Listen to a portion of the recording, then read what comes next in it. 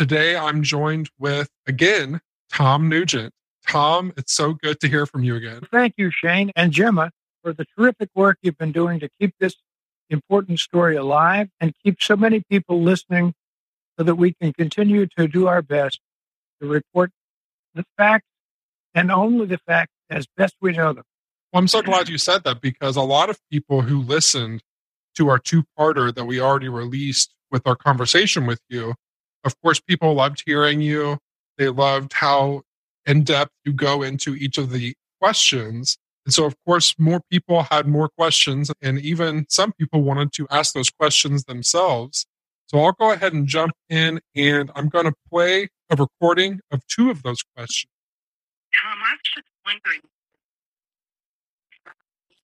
of the cigarette butt found at the crime scene was run through the National Genealogy Database for DNA.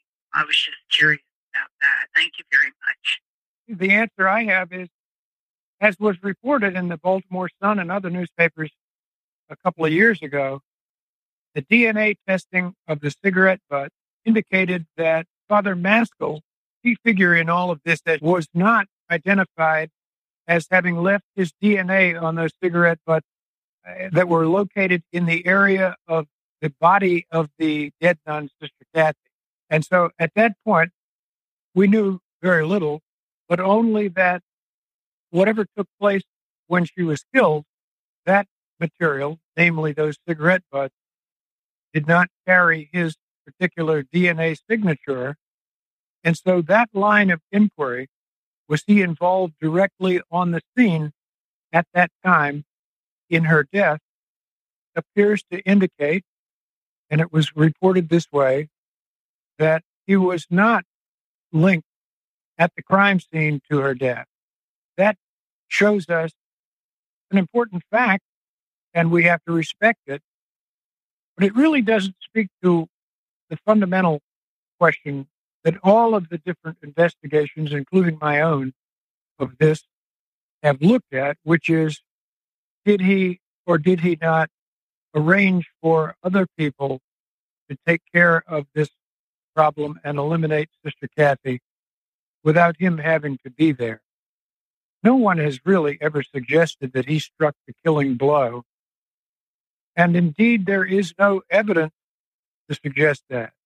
And indeed, since WJZ television in Baltimore, now a year and a half ago, reported that, mind you, not as a question or speculation, but as fact, that both police and priests were involved in raping and otherwise abusing these girls at the Keogh High School. And so that, in my judgment, the fact that his DNA wasn't on cigarette butts located near her body is essentially unimportant. And so that's the best I can tell you about that particular situation. Yeah, and Tom, I also will add, one of the lines that she asks is about if they compared the cigarette butt to a genealogy database for DNA. And I don't believe that was ever shared publicly. I honestly couldn't answer that question either, and I doubt you would be able to as well. That what they did release publicly is that the DNA from the cigarette butt did not match Father Maskell, which, as you pointed out, I feel like at no point in time did anyone ever feel like anyone would find DNA of Father Maskell's at the crime scene. Is that accurate, Tom? It certainly is, Jane. It's totally accurate. In my view, as an investigative reporter, it's very clear from many different sources that are indisputable that the police and the FBI have been covering up this particular crime, the murder of the nun, since day one. As an example of this, I give you evidence number one, which is that a Freedom of Information Act was delivered now, I think, probably 5 years ago to the FBI. And they then responded by saying, actually, although we had said before that we had nothing on the case, a fact which I reported extensively in some of my stories, in fact, we do have 6,000 pages of investigative materials that we will release to you shortly under the Freedom of Information Act. And to this day, they have never released it. They've also reinvestigated the case, I think now 4 times, including interviews with some of the key figures who were involved back in the day. And they have never released any of that, even though I have in my possession their statement that your Freedom of Information request is in order. We are honor bound to release it. We have a few tasks to achieve. We have to redact names, places, dates in order to avoid somehow involving individuals that we don't have the authority to involve. But we will soon make it available to you. They have never done that.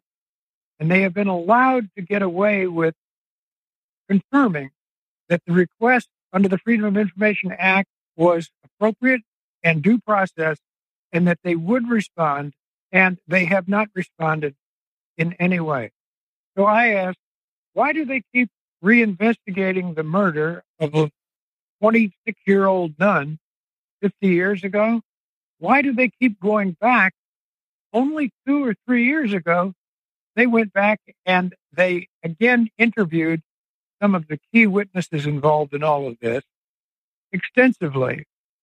They looked again at the wedding gift that the nun had bought at the shopping center right before she was killed. They took that item, a necklace, and carried it away with them and studied it, and they re-interviewed everyone. My question, I think you can see the obvious potential answer. Why do they care enough about the Sister Cathy problem to have compiled 6,000 pages, mostly on the second victim, who, I think it was 5 days after the nun's death, was also killed and killed at Fort Meade, where Father Maskell was the chaplain back in the day. They have put together an enormous, I never heard anything like it, 6,000 pages, and then they have re-interviewed witnesses 3 times, I guess it is, and once again, we are told nothing. This tells me, as an investigative reporter, that they have some kind of deep interest in what all of this really is. And when they looked over their 6,000 pages, they've had 5 years to redact whatever they wanted. They came to the conclusion that this material should not be shown to the public. I have no doubt myself, speaking personally, that they are engaged with the Baltimore County Police and other law enforcement agencies in a long-term cover-up of the entire incident. I don't see any other reasonable conclusion to come to here. Therefore, I ask myself as a journalist, why do they care? This is a homicide of a 26-year-old kid, basically, in the Baltimore area, and it's 50 years old. Why not release everything and say, take a look, folks, decide for yourselves what's here? There is some reason, and I think I know what that reason is, that they felt compelled to keep everything secret, and it is secret tonight as I speak to you. A detective came and knocked on the door, and I said, "Is it Renee?" And he just gave me that solemn look. It was the worst day ever. The Proof podcast is back with a new case and a new season. 23 years ago, 18-year-old Renee Ramos went missing. Her body was later found in an empty Home Depot building on the edge of town. I don't think that they arrested the right people. It's about time somebody's trying to do something. She had a black eye about 2 weeks before she was murdered. They are involved. They definitely had her body and her backpack. You know people are going to judge you, right? Of course. They're judging me now. They've been judging me damn near my whole life. You can listen now to Season 2 of Proof, wherever you get your podcasts, and follow along with us as we reinvestigate the murder at the warehouse. I have to ask, did you kill Renee? American Criminal is a new true crime podcast from the studio behind American Scandal and American History Tellers. Every week, you'll fall deeper into the riveting stories of the country's most clever, craven, and cruel criminals. fraud, theft, murder, and worse. Whatever the case, whoever the criminal, you don't know the whole story until now. The debut season tackles one of the most sensational cases of the 20th century, the Menendez murders. In 1989, young Lyle and Eric Menendez brutally shot their own parents. Prosecutors and the press said it was a multi-million-dollar inheritance that led two greedy rich kids to murder. But the picture-perfect facade this Hollywood family built hid troubling abuse. Could these teenagers have been driven to kill? Or was it even in self-defense?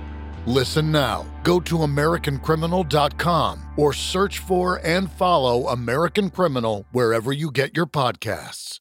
I'm sure you might be aware of this, but we learned when we spoke last with Joyce's family, the FBI actually destroyed all of the physical evidence in Joyce's case during the mid-90s. This is so frustrating to me, just to think that the FBI would destroy physical evidence that could have been tested in the 90s with DNA testing. So before they even attempt to test it for DNA, they destroyed it all. Which also, if you think about this, the timing is very weird, again, because we know in the mid-90s is when the Doe Roe trial came up. And during that period of time is when they started re-examining Joyce and Cathy's cases. So why then does the FBI choose to destroy all of the physical evidence in the case? And as you brought up, they recently denied the request for the Freedom of Information Act. And I'm not sure if you know about this, but after Gemma and I met with the Maleckis in Baltimore, they shared with us how frustrating they still were because they felt like the FBI was just waiting for all of them to die so that they would stop asking questions about Joyce's case. So what Gemma and I ended up doing was we actually contacted every senator and lawmaker in Maryland. We did that through email and letters, and we also asked our listeners and followers to do the same. And eventually that led to Abby being able to work with certain people to try to get the FBI to prioritize that, because as you mentioned, it had been 5 years already, and it still had not been assigned an analyst. And then, of course, as you also mentioned, they returned it and said, nope, sorry, we can't give you anything. I hear you, Shane. And it's actually, in my opinion, worse than that. When I wrote my story that was published in 2005 about all of this, was a 6,000 word monster investigative piece that went back and looked at every detail as closely as possible. At that time, FBI Special Agent Barry Maddox was managing the public affairs section of the FBI from their central offices in Woodlawn, Maryland. And when I asked him about Malecki in particular, he told me, and I ran it in my story, and no one has ever contradicted it from the FBI or anywhere else. No one has challenged my report that Agent Maddox told me, quote, actually, Tom, we didn't investigate the killing of Joyce Malecki, even though it took place on a federal reservation, namely Fort Meade. As what we did was, because we were busy with other things, we went ahead and returned the entire case to the Anne Arundel County Police Department and their homicide division. And we left everything with them. Of course, as you can imagine, I quickly called them and they said, wait a minute, we don't understand this. We never did a single thing to investigate Joyce Malecki's death, even though reportedly she was abducted from a shopping center in Anne Arundel County. Apparently, the police in Anne Arundel County told me they've made a mistake or forgotten or lost the file, but their assertion that we handled Malecki's death, her body found in a stream on the military base, is inaccurate. We never did a single moment of work on that. They did all of the work at the FBI. So now we find out years later that they have indeed 6,000 pages of work they did. when I asked FBI agent Maddox, he said, Tom, I'm embarrassed. I've been through all our files and looked in our basement and our old records. We don't have a thing on Joyce Malecki. I'm sorry. We cannot help you. I can't explain it, he said, but apparently we have nothing. And so I'm left with this problem. Why did they tell me, the reporter, oh, we don't have anything. Don't worry about it. Go talk to the Anne Arundel County cops. They handled it all. And then they come back later and admit publicly they have 6,000 pages of investigation into the Malecki killing. Both things cannot be true at the same time. And I have numerous other examples of things that were told to me by the FBI that are absolutely false and have led me to the only reasonable conclusion that I can get, especially when you remember that they've been investigating this over and over again in the last 5 years.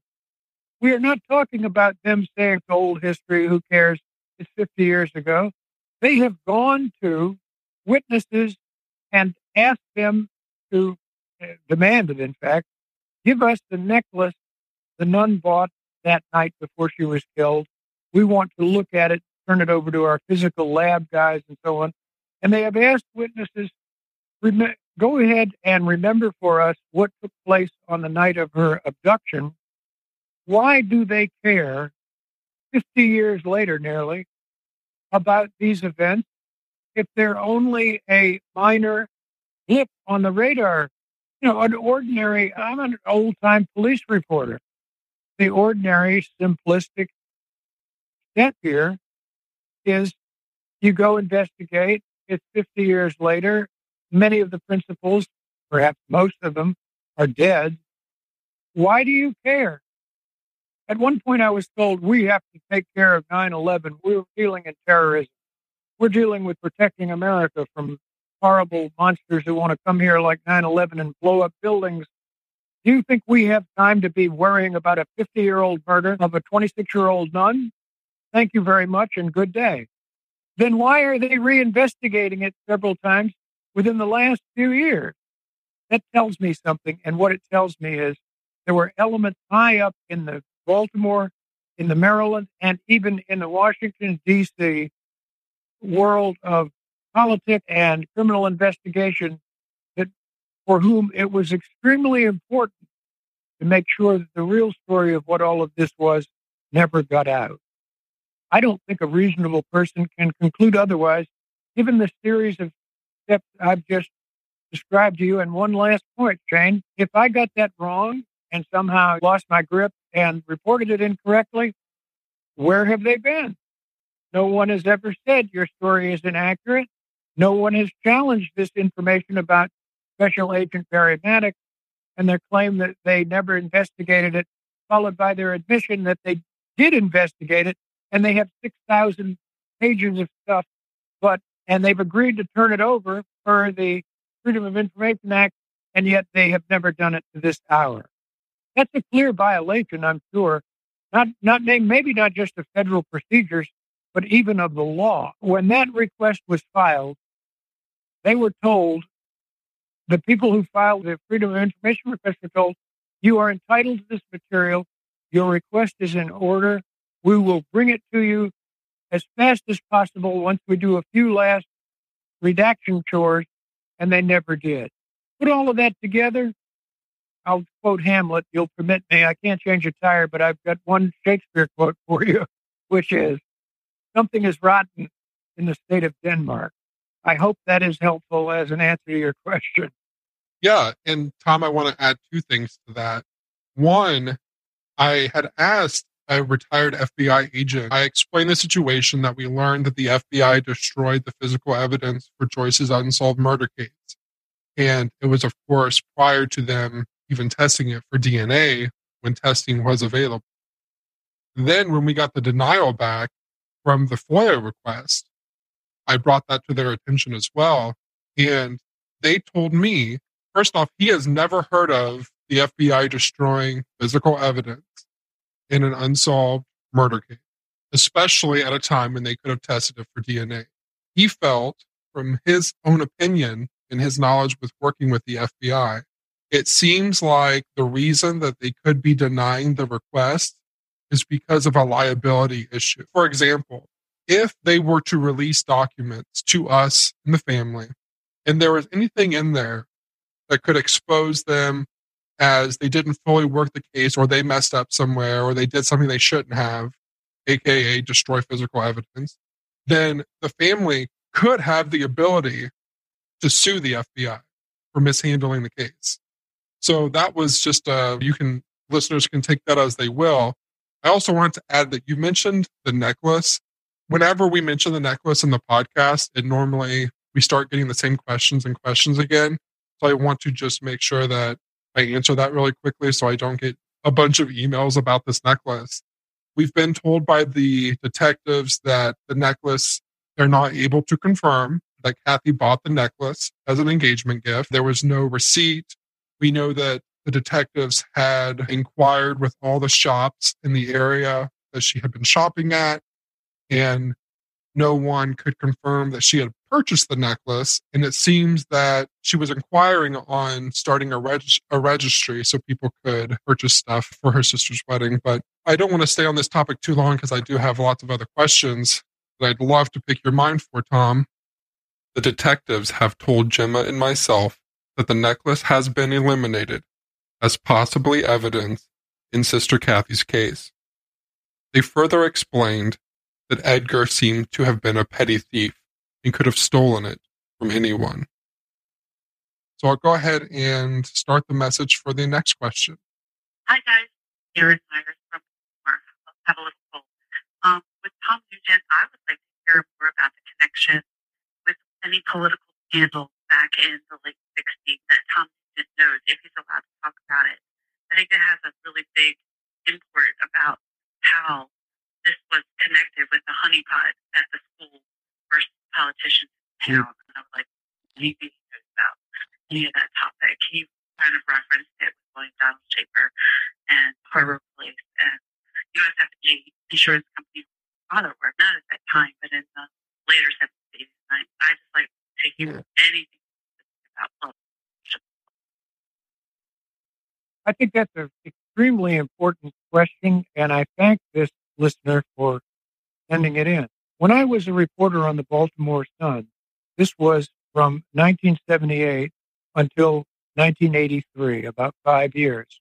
Everyone on the Sun understood that the city of Baltimore had been in the grip of a corrupt, in fact, criminal political machine for a long time, already by the 1970s.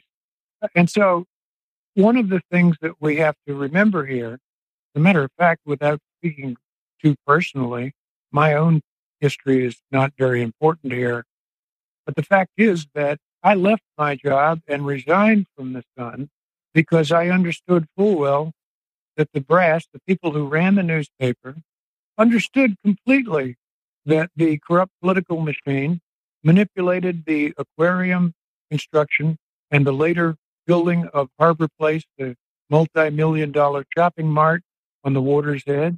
They understood that the government of the city of Baltimore in that time was deeply engaged in all sorts of criminal activities, including widespread arson.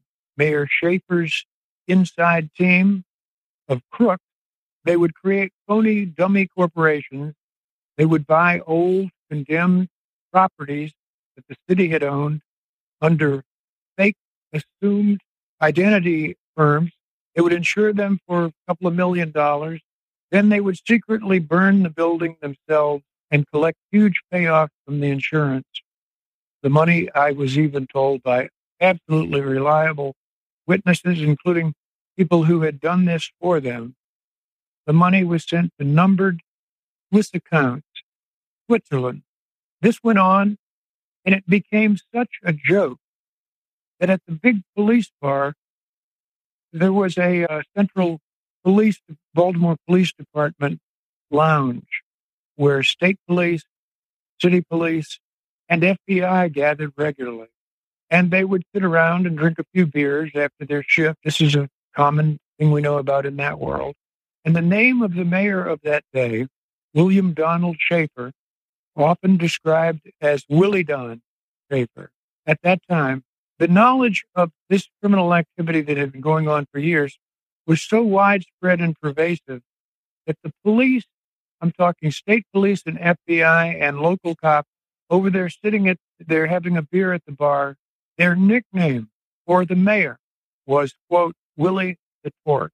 They jokingly referred frequently to Willie the Torch as the mayor of Baltimore and later soon to be the two-term governor. That's how common and widespread all of this knowledge was among law enforcement officers back in the day. When I tried to do some investigative work and begin to bring some of this forward and to ask how the manipulation of these financial records and so on at the aquarium and at Harbor Place, how that actually took place and whether or not these arson things were occurring as I've just described to you, I was told by the managing editor, quote, sorry, Tom, we're not going there. Let it go. I had at that time developed a source, an assistant accountant, financial officer in the city government of Baltimore who had agreed to, if I asked for it, to meet with the managing editor and even the publisher of the Sun. I conveyed that to the managing editor and the brass at the paper. And they said, no, Tom, that is highly irregular. We're not interested in meeting ourselves. This is unheard of in journalism. Usually the reporter goes and writes the story and the editor looks at it, and if it seems reasonable and we have all of the allegedlys and reportedlys, all the adverbs are in place to show that you are not intentionally accusing someone of a crime, then they run the story. If the evidence in your story is adequate and a reasonable person would say, this is worthy of examination. When they refused to look at it at all, I resigned after 5 years on the job, and without one of these fancy contemporary buyouts where reporters get $50,000 or $80,000 for giving up their jobs, I went out the door without a penny on principle and said, I am not going to be part of this entire corrupt system that you guys have put together, and you are hiding it from the public. And the consequences are not just important, they're heartbreaking. In the last few decades in Baltimore, as you're saying, I would say right now that on average, probably one person every night is killed, often in the ghetto or the surrounding areas where the equally corrupt continuing drug trade continues and the battle over turf continues. And the same nightmare that we knew back then is right in place and hard at work today. People are being killed almost every night in Baltimore as a consequence of this constellation of criminal activities that went on, and every prosecutor that they ever brought it to was too afraid, politically, too afraid to take it on. And they were told again and again.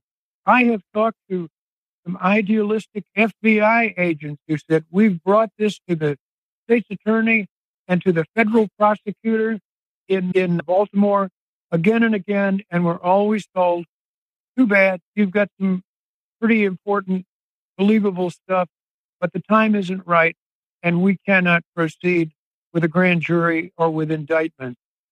The city was corrupt to its teeth.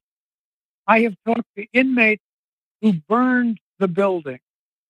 They told me how they put the white petroleum jelly under the windows and made sure the ventilation was the right way, because the real fear that you have in arson, if you don't burn it fully and you leave behind clues, you could get into real trouble.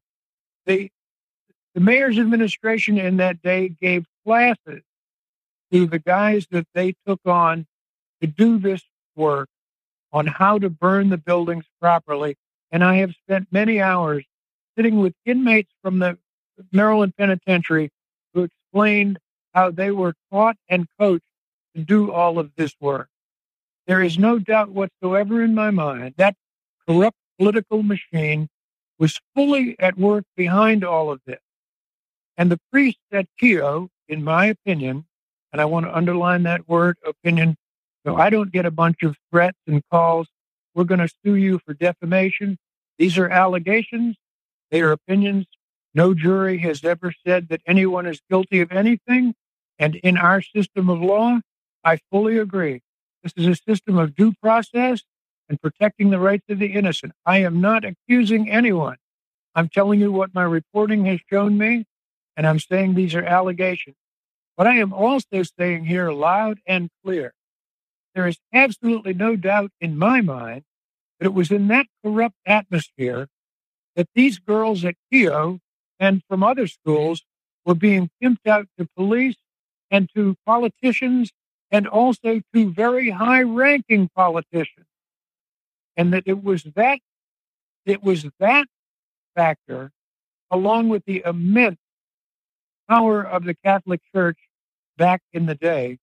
My judgment is that when the lawsuit came forward and it was suddenly clear, this was a $40 million lawsuit in 1995, and it said there's no doubt that the priests were abusing and raping these girls, feeding them to the police, and feeding them to high-ranking politicians all the way up into state and federal level.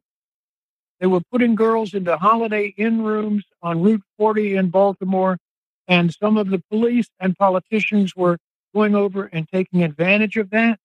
And that is the real reason, in my opinion, underlining opinion, why the FBI keeps checking on it over and over again. You have to remember about this, I think, Shane. What really goes on in Washington is not this wonderful, dramatic battle against terrorists and our enemies overseas. What goes on is an intra-battle among agencies like the CIA, the NSA, the FBI, to see who can get the biggest budget and wield the most influence. The whole damn system is corrupt from the top to the bottom. Their real interest, as we know from the career of J. Edgar Hoover and the FBI, there's no longer any reasonable doubt that he ran a kingdom. He was often described as more powerful than the President of the United States. He had secret files on hundreds of politicians, and if anybody stopped him or tried to block any of Hoover's moves in Washington, they would be threatened. We've got all of the dirt on you. Better watch out. You'll find your career is destroyed in a heartbeat. The most revealing thing I ever heard about our former Mayor Schaefer was from one of his underlings who in a weak moment said, "You got to be careful with Schaefer. The guy is so powerful," quote, and I quote, "he can pick up the phone and destroy you at any moment if he wants to." Okay, so it's against all of that backdrop that I find perfectly credible as a reporter, believable kinds of logic that tell us the fix was on from the beginning. And when the lawsuit came and the church was suddenly looking at a potential $40 million judgment against them, and at the exposure of these cops and politicians for how they had been participating in all of this, they shut it down, and they had good reason to. Believe me, I understand fully. The fact is, however, that the knowledge we have now today makes it clear, and I think very reasonable, to believe that this was never solved, and Joyce Malecki's unfortunate murder was never solved, because the grip of these dark forces on our whole way of life has never been broken. And we need to break it. We need to understand what we're up against. The Roman Catholic Church, though I will now underline this, please, there are thousands of wonderful Catholic priests and nuns at work here and in other countries around the world whose lives of selfless devotion. I myself attended Catholic schools throughout my boyhood, high school Catholic school, DeMatha, in Hyattsville, Maryland, and I gained immensely myself from what they taught me. They helped me make a living. I am not on an anti-Catholic kick. I am not an enemy of the church. I highly respect and appreciate the wonderful things they have done and continue to do. But by God, I do not understand anyone who says they are above the law or should not be subject to the law. And it is in that respect that I say we need to break their hold. I'm proud to tell you that, as you probably know, 15 different attorneys general in the United States are now subpoenaing personnel records, all kinds of factual content and information from Catholic parishes all over this country. We're talking about Pennsylvania, New York, New Jersey, Michigan, and several other states. And in some of those states, as priests have been put in jail behind steel bars for crimes that were committed decades ago. And finally, they have begun to break that hold and hold those supposedly holy men responsible for what went on. We are up against very powerful forces that define our time. And so the little bit of work that you and I and Gemma and some of the others have been able to do is a way of saying no to that and a way of recognizing that a long struggle lies ahead before that hold is broken. That's my best estimate from the heart, as honestly as I can make it, of what is really occurring here. Again, I hope I have been responsive and responsible in answering your question. Yeah, Tom, you made a lot of really good points. And I definitely agree with you that I do believe that corruption played a major role in not only Cathy's case, but the abuse that goes along with it. And we did segue into my next question. Before I get into that, I did want to add, you mentioned in 1995 the lawsuit was for $40 million. So that definitely gives us an idea on how much the Catholic Church wanted to knock that lawsuit down. But just to give those listeners who are listening an idea of how much $40 million was in 1995, with inflation in 2019, that's $68 million. So the next, yes, that's certainly a big number, and reason enough to believe that they would have stopped at nothing in order to shut all of this down. And they essentially, at that time, succeeded in that. And they sank to unspeakable depth, in my opinion. Again, I underline opinion. They tormented and set private detectives to work to see if they could find out that Jean Weiner, as you the whistleblower who said that he had been shown the body of the dead nun, to show that she was sexually promiscuous, mentally unstable, a habitual liar, and that her work, her testimony could not be believed. This is the Catholic Church that I grew up with. Instead of comforting this daughter of the church, instead of taking her to heart and trying to help her, they put detectives on her to prove that she was promiscuous and drug taking and so on. I can find nothing in my 45 years as a reporter more despicable than that. And so I hope, again, I've spoken to your point. Yeah, you definitely did. And I also will add that we also know that they also came out and approached Charles and offered him a boat to make sure he didn't talk so that he wouldn't back up, what exactly Jean was saying. So that's let me add, of course, I interviewed Charles Franz in great detail. He told me about the 3 years that Father Maskell had stalked him and about how he had begged his local Catholic pastor to help him somehow through this, and had been told years later, "I'm sorry, Charles, I apologize." They told me at Archdiocesan headquarters that if I had intervened and tried to protect you, though you were a 14-year-old boy, that I would lose my pension. He said, "I reported this, and it's available now on Inside Baltimore. And if I lost my pension," he told the adult Charles years later, "I had no other skills and no other way to make money. I would have been destitute. I beg you to forgive me. I apologize from the heart, but I was a coward, and I said nothing." What more do we need than to know from his testimony that if the priest who left him to be victimized was more worried about his pension than about taking care of one of his flock. The word I would underline, in my opinion, is despicable. But I will add one more thing. It's part of a whole process that we now are beginning to learn more about. Catholic children, all too often, are terrified at 6, 7, 8 years old during catechism class, and I lived this myself. I went through it.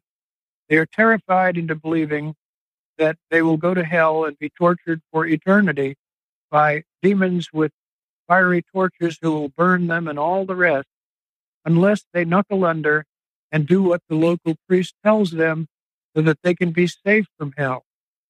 If they don't have the strength or the courage or the ability to overcome that early training, then they belong to the church forever.